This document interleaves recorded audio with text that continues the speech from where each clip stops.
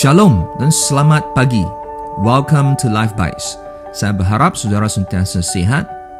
Dan saudaraku, semasa saya merakam episod ini, saya berasa begitu kuat Tuhan mahu saya memberitahu saudara bahawa Dia benar-benar mengasihi saudara. Amin. Mari kita berdoa. Allah Bapa, kami bersyukur kerana Engkau begitu mengasihi kami. Tidak ada perkara di dalam hidup kami yang lebih memuaskan daripada dikasihi oleh Engkau Tuhan. Kerana kasih-Mu membebaskan kami, kasih-Mu mengangkat kami, kasih-Mu memperkasakan kami, dan kasih-Mu melengkapkan kami untuk menjadi pemenang, bahkan lebih dari pemenang. Tuhan, berbicaralah kepada kami hari ini sambil kami merendahkan diri kami di hadapan-Mu. Semua ini adalah kami berdoa dalam nama Tuhan Yesus Kristus, Juru Selamat pribadi yang kami kasihi. Amin. Nah, saudaraku, di episod yang ke-11, kita telah mengkaji sehingga ke fasa 2, ayat 27, di mana kita telah belajar bahawa Tuhan mahu pengurapannya yang mengajar kita tentang semua kebenaran untuk kekal, hidup di dalam kita. Nah, bukan itu saja, Yohanes juga mengatakan bahawa setelah diajar oleh pengurapan Tuhan ini, kita akan dapat kekal, di dalam Kristus. Nah, kemudian Yohanes menekankan hal itu sekali lagi dalam ayat ke-28. Katanya, maka sekarang anak-anakku, tinggallah, hiduplah di dalam Kristus, supaya apabila Ia menyatakan dirinya, kita beroleh keberanian percaya dan tidak usah malu terhadap Dia pada hari kedatangannya. Nah, maksudnya jika kita jika kita kekal dalam Kristus, apabila Dia kembali, kita akan dapat menghadapi Dia dengan keyakinan. Jika tidak, kita akan berasa malu untuk bertemu dengan Dia. Seperti Adam dan Hawa, setelah mereka melakukan dosa, mereka menyembunyikan diri dari Tuhan kerana berasa malu untuk berjumpa dengan Tuhan. Itulah apa yang dosa akan buat kepada kita, memerangkap kita ke dalam kehidupan yang tidak benar dan terus menarik kita ke bawah sehingga kita binasa. Itulah misi iblis. Tapi bisakah kita menewaskan iblis? Nah, kita akan lihat hari ini. Sambung dari poin ini, Rasul Yohanes kemudian melanjutkan untuk berbicara tentang dosa lawan kebenaran. Di ayat 29, dia berkata, jikalau kamu tahu bahawa Ia adalah benar, bahawa Kristus adalah benar, kamu harus tahu juga bahawa setiap orang yang berbuat kebenaran lahir daripadanya. Nah, biar saya buat parafrasa untuk membantu kita lebih memahami. Maksud Yohanes adalah, saudara sudah tahu bahawa Kristus adalah benar. Jadi saudara tahu bahawa apabila saudara menjalani kehidupan yang benar, itu menunjukkan bahawa saudara lahir daripada Kristus. Jadi Yohanes sebenarnya meminta pembaca surah ini untuk menyelidiki diri apakah mereka benar-benar lahir daripada Kristus. Jika mereka benar-benar lahir daripada Kristus, nah inilah yang seterusnya kata Yohanes di fasa 3. Teks kita hari ini dari ayat 1 ke ayat 10. Terjemahan baru, saya akan baca ayat 1 dan 2 terlebih dahulu. Lihatlah betapa besarnya kasih yang dikaruniakan Bapa kepada kita, sehingga kita disebut anak-anak Allah. Dan memang kita adalah anak-anak Allah. Kerana itu dunia tidak mengenal kita, sebab dunia tidak mengenal Dia. Saudara-saudaraku yang kekasih, sekarang kita adalah anak-anak Allah. Tetapi belum nyata apa keadaan kita kelak. Akan tetapi kita tahu bahawa apabila Kristus menyatakan dirinya, kita akan menjadi sama seperti Dia. Sebab kita akan melihat Dia dalam keadaannya yang sebenarnya. Nah, jadi saudaraku, jika kita lahir daripada Kristus, itu berarti kita telah menerima kasih Allah Bapa dan telah menjadi anak-anak Allah dan menantikan kedatangan Kristus kembali untuk menyempurnakan kita. Nah, pada asasnya apa yang Yohanes katakan adalah dari siapa kita, iaitu anak-anak Allah, kepada apa kita akan jadi, iaitu apabila Kristus kembali, kepada apa yang kita harus lakukan. Maksudnya bagaimana kita harus menjalani kehidupan kita sekarang. Oleh sebab itu, Yohanes berkata di ayat yang ketiga, setiap orang yang menaruh pengharapan itu kepadanya menyucikan diri sama seperti dia yang adalah suci. Maksudnya beginilah seharusnya kita hidup, yaitu menyucikan diri dan jangan hidup berdosa tetapi hidup benar. Dan Yohanes memberitahu kita bagaimana untuk melakukannya. Kita sambung baca dari ayat 4 ke ayat 10. Setiap orang yang berbuat dosa melanggar juga hukum Allah, sebab dosa ialah pelanggaran hukum Allah. Dan kamu tahu bahawa ia telah menyatakan dirinya supaya ia menghapus segala dosa dan di dalam dia tidak ada dosa. Kerana itu setiap orang yang tetap berada di dalam dia tidak berbuat dosa lagi. Setiap orang yang tetap berbuat dosa tidak melihat dan tidak mengenal dia. Anak-anakku, janganlah membiarkan seorang pun menyesatkan kamu. Barang siapa yang berbuat kebenaran adalah benar, sama seperti Kristus adalah benar. Barang siapa yang tetap berbuat dosa berasal dari iblis, sebab iblis berbuat dosa dari mulanya. Untuk inilah anak Allah menyatakan dirinya, yaitu supaya ia membinasakan perbuatan-perbuatan iblis itu. Setiap orang yang lahir dari Allah tidak berbuat dosa lagi, sebab benih ilahi tetap ada di dalam dia dan ia tidak dapat berbuat dosa kerana ia lahir dari Allah. Inilah tandanya anak-anak Allah dan anak-anak iblis. Setiap orang yang tidak berbuat kebenaran tidak berasal dari Allah. Demikian juga barang siapa yang tidak mengasihi saudaranya. Saudaraku, Yohanes memberitahu kita, jangan meneruskan kehidupan yang berdosa. Iblis mau kita terus melakukan dosa. Yohanes menggelar orang yang terus hidup berdosa sebagai anak-anak iblis, bukan anak-anak Allah. Dahsyat, tajam.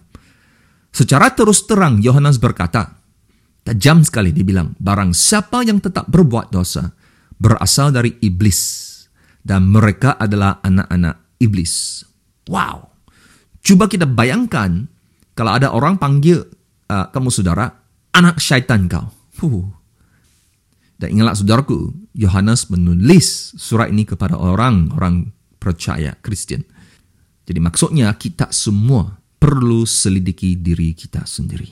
Syukur kerana di tengah-tengah tegurannya, Yohanes memberitahu kita bahawa kita sebenarnya bisa menumpaskan iblis.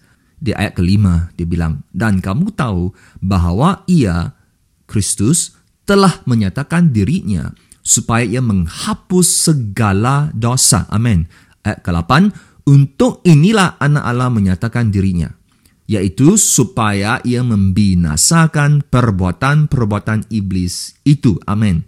Jadi maksudnya saudaraku, Kristus datang untuk menghapuskan dosa-dosa kita, tetapi lebih daripada itu, dia datang untuk menghancurkan iblis, untuk membinasakan segala perbuatan-perbuatan iblis. Amin.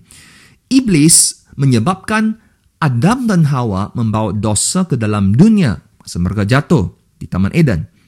Tetapi Kristus telah datang untuk menghancurkan perbuatan-perbuatan itu.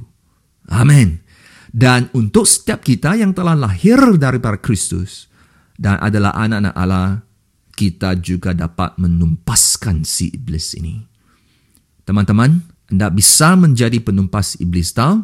Maukah teman-teman menjadi seorang penumpas iblis? Nah, hari ini saya mau memberitahu kita semua bahawa kita sebenarnya bisa menumpaskan si iblis dan menjadi pemenang. Haleluya, amin. Nah, persoalannya bagaimana kita menumpaskan iblis? How do we bust the devil? Ada 3 kebenaran yang kita boleh belajar dari teks ini. Yang pertama, kita terus hidup dalam kasih Allah Bapa. Ayat pertama, Yohanes bilang, lihatlah betapa besarnya kasih yang dikaruniakan Bapa kepada kita, sehingga kita disebut anak-anak Allah. Haleluya. Saudaraku, kasih Allah tidak berhenti pada saat kita bertemu Tuhan Yesus di kayu salib. Kayu salib itu bukan hanya suatu peristiwa, tetapi adalah suatu peristiwa yang mempunyai kesan yang kekal. The cross was not just an event, but an event that has an eternal effect. Kesan yang kekal, saudaraku. Kesan kekal itu ialah kita telah dijadikan anak-anak Allah. Amin. Saudaraku, kadang-kadang kita lupa betapa dahsyatnya kebenaran ini, bahawa kita adalah anak-anak Allah. Tahukah saudaraku, dikasihi oleh Tuhan adalah suatu hal yang sangat besar, luar biasa. Siapakah kita? Sehingga Tuhan begitu mengasihi kita, saudaraku. Menjadi seorang anak Allah adalah sesuatu yang sangat luar biasa, saudaraku. Amin. Biar saya memberi kita suatu contoh. Di Matius pasal 4, iblis mencobai Yesus di padang gurun sebanyak 3 kali dengan mencabar dia. Jika engkau anak Allah, buatlah ini. Jika engkau anak Allah, buatlah itu. Nah, persoalan kenapa iblis mengajukan pertanyaan ini? Dia tahu memang Yesus itu anak Allah, dan dia juga tahu, Yesus tahu dia adalah anak Allah, kan? Nah, jelas ini adalah angkara dia untuk menabur keraguan di dalam Yesus, supaya Yesus melakukan dosa, membuat pelanggaran terhadap Bapa di syurga. Tetapi syukur kerana pembaptisan air Yesus berlaku sebelum dia pergi ke padang gurun dan dicobai oleh iblis. Sebab pada saat pembaptisan itulah Allah Bapa menyatakan, inilah anakku yang ku kasihi, kepadanya lah aku berkenan. Haleluya. Suatu proklamasi, deklarasi, memberi suatu keyakinan yang kukuh untuk Yesus anak Allah. Yesus berjaya menumpaskan iblis kerana dia kekal dalam kasih Allah Bapa sebagai anak Allah. Keyakinannya sebagai anak Allah membolehkan dia menumpaskan iblis. Nah, saudaraku, apabila kita sentiasa hidup dalam kasih Allah, tidak mungkin iblis dapat mengalahkan kita. Setiap kali kita tergoda untuk berbuat dosa, sama ada dalam tindakan atau pikiran kita, nah, renungkanlah kebenaran ini, kasih Allah Bapa yang telah dia curahkan ke atas kita melalui salib anaknya, Yesus Kristus. Jadi saudaraku, tidak ada sebab untuk kita merasakan kita hidup dalam kekurangan apabila kita hidup di dalam kasih Allah. Yesus telah menumpaskan iblis apabila iblis mencoba dia dengan menggunakan keperluan fizikal, keperluan untuk makan. Yesus begitu kukuh di dalam kasih Allah Bapa. Tidak dia rasa adanya kekurangan. Saudaraku, tidak ada sebabnya untuk kita hidup dalam ketakutan apabila kita hidup dalam kasih Allah. Yesus telah menumpaskan iblis apabila iblis mencoba dia untuk meragui sama ada Allah Bapa akan melindungi dan menyelamatkan dia ke tidak. Tapi Yesus tidak hidup dalam ketakutan sebab dia hidup kukuh di dalam kasih Allah. Saudaraku, tidak ada sebabnya untuk kita mengejar wang, kuasa dan kenamaan apabila kita hidup dalam kasih Allah. Yesus telah menumpaskan iblis apabila iblis mencoba dia untuk menginginkan kenamaan, kuasa dan keduniawian. Tapi Yesus tetap kukuh di dalam kasih Allah. Oleh sebab itu, tidak masalah untuk dia. Tidak dia mengejar wang, kuasa dan kenamaan. Jadi teman-teman, Anda juga dapat menumpaskan iblis jika Anda sebagai anak Allah tetap hidup dalam kasih Allah Bapa. Amin. Dan yang kedua, kebenarannya adalah bagaimana kita dapat menumpaskan iblis adalah terus hidup dalam Kristus. Ayat kelima, Yohanes bilang, di dalam Kristus tidak ada dosa. Setiap orang yang tetap berada di dalam dia tidak berbuat dosa lagi. Artinya, jika kita terus hidup dalam Kristus, tidak mungkin kita bisa terus hidup dalam kehidupan yang penuh dosa. Sama seperti apa yang telah Yohanes bicarakan di fasa-fasa terdahulu, apabila terang itu hadir, tidak adanya kegelapan. Sama juga apabila kita hidup di dalam Kristus yang tidak ada dosa, tidak mungkin kita berbuat dosa lagi. Itu sebabnya teman-teman, pertanyaan yang tepat yang harus kita tanya bukanlah adakah Anda seorang Kristian, tetapi adakah Anda hidup di dalam Kristus? Oh, sangat jauh berbeda dia. Tidak ada tengah-tengah. Ramai orang Kristian hari ini telah mencipta agama Kristian versi mereka untuk memenuhi keinginan mereka sendiri dengan menerima amalan yang bertentangan dengan firman Allah. Kerana mereka mendakwa bahwa Allah telah memberikan manusia itu hak kemanusiaan, hak, rights, human rights. Nah, inilah masalahnya saudaraku, di mana kita asyik menempatkan hak asasi manusia di atas kebenaran Allah. Itulah yang iblis mau kita buat. Itulah sebabnya Yohanes memberitahu kita cara yang ketiga ini bagaimana kita dapat menumpaskan si iblis, yaitu terus melakukan apa yang benar. Continue to do what is right. Ayat ketujuh, barang siapa yang berbuat kebenaran adalah benar, sama seperti Kristus adalah benar. Ayat 10, inilah tandanya anak-anak Allah dan anak-anak iblis. Setiap orang yang tidak berbuat kebenaran tidak berasal dari Allah. Demikian juga barang siapa yang tidak mengasihi saudaranya. Wow, ini suatu kata-kata yang sangat tajam saudaraku. Apa yang Yohanes bilang?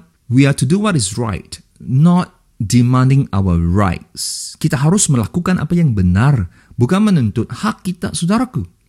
Do what is right, not do what we like. Lakukan apa yang benar, bukan apa yang kita suka. Apa yang kita suka tidak semestinya benar. Kita mungkin suka perkara yang tidak benar di mata Tuhan, saudaraku. Nah, perkataan kebenaran atau do what is right dalam bahasa Yunani asal adalah dikaios uni. Boleh saudara download itu PDF nanti untuk melihat ejaannya.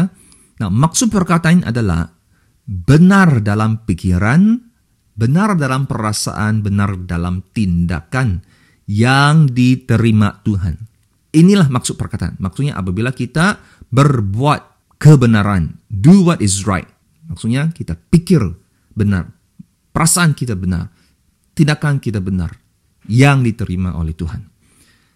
Mereka ini adalah benar, Yohanes bilang. And the word, perkataan itu adalah righteous, benar. Dalam bahasa asal, dikaios. Maksud perkataannya adalah tidak bersalah. Seseorang yang cara dia berfikir, cara dia merasa, cara dia bertindak sepenuhnya sesuai dengan kehendak Tuhan, dan oleh itu tidak dia perlukan pembetulan dalam sama ada hati ataupun kehidupan dia. Wow, maksudnya apabila kita berbuat apa yang benar dikaios ini, ia pasti akan menyinari terang Kristus, kebenaran Kristus, yaitu dikaios. Beginilah cara kita menumpaskan iblis, saudaraku. Apabila kita tidak berhenti-henti melakukan perkara yang benar dikaios ini, kita tidak memberi ruang kepada iblis untuk bekerja, saudaraku. Jangan sekali-kali pun kita memberi peluang kepada iblis, saudaraku. Jadi, berhenti melakukan apa yang saudara suka atau apa yang dunia suka. Tetapi marilah kita mula berbuat dan terus berbuat apa yang Tuhan suka, apa yang benar dikaios uni. Amin. Nah, mari saya mengakhiri dengan suatu ilustrasi. Nah, rumah saya sudah lama sebenarnya didatangi lipas. Suatu hari Tuhan memberi saya suatu pencerahan. Lipas ini sebenarnya datang melalui lubang-lubang longkang bilik air dan dapur. Itu lubang yang di mana air itu keluar. Di mana lipas ini menyelinap melalui lubang-lubang kecil. Jadi saya mendapat suatu idea untuk menutup lubang longkang-longkang itu dengan menggunakan jubin. Di mana jubin ini cukup besar dan cukup berat untuk menutup lubang itu, namun air masih dapat mengalir keluar. Sejak hari itu tidak ada lagi lipas masuk ke dalam rumah kami.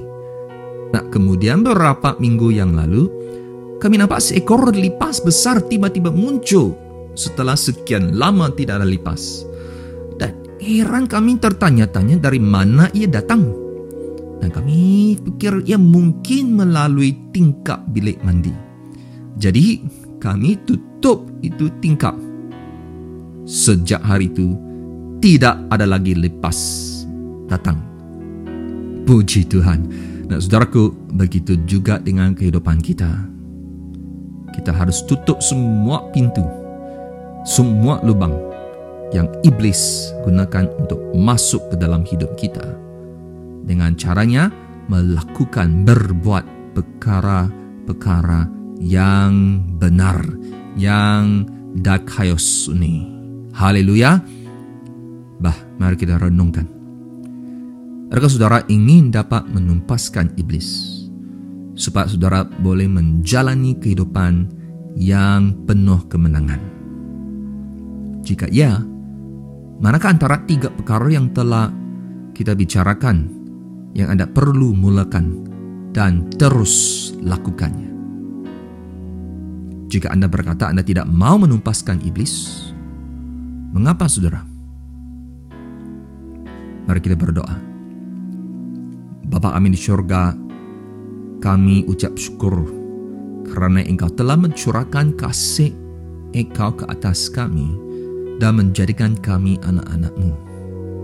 Dan dengan itu, Engkau telah memberi kepada kami kuasa untuk menumpaskan iblis, seperti apa yang telah dilakukan oleh anak-Mu, Tuhan Yesus kami, supaya kami tidak lagi hidup di dalam dosa. Dan di sebaliknya, kami dapat hidup dalam kebenaran Tuhan kami, Yesus Kristus.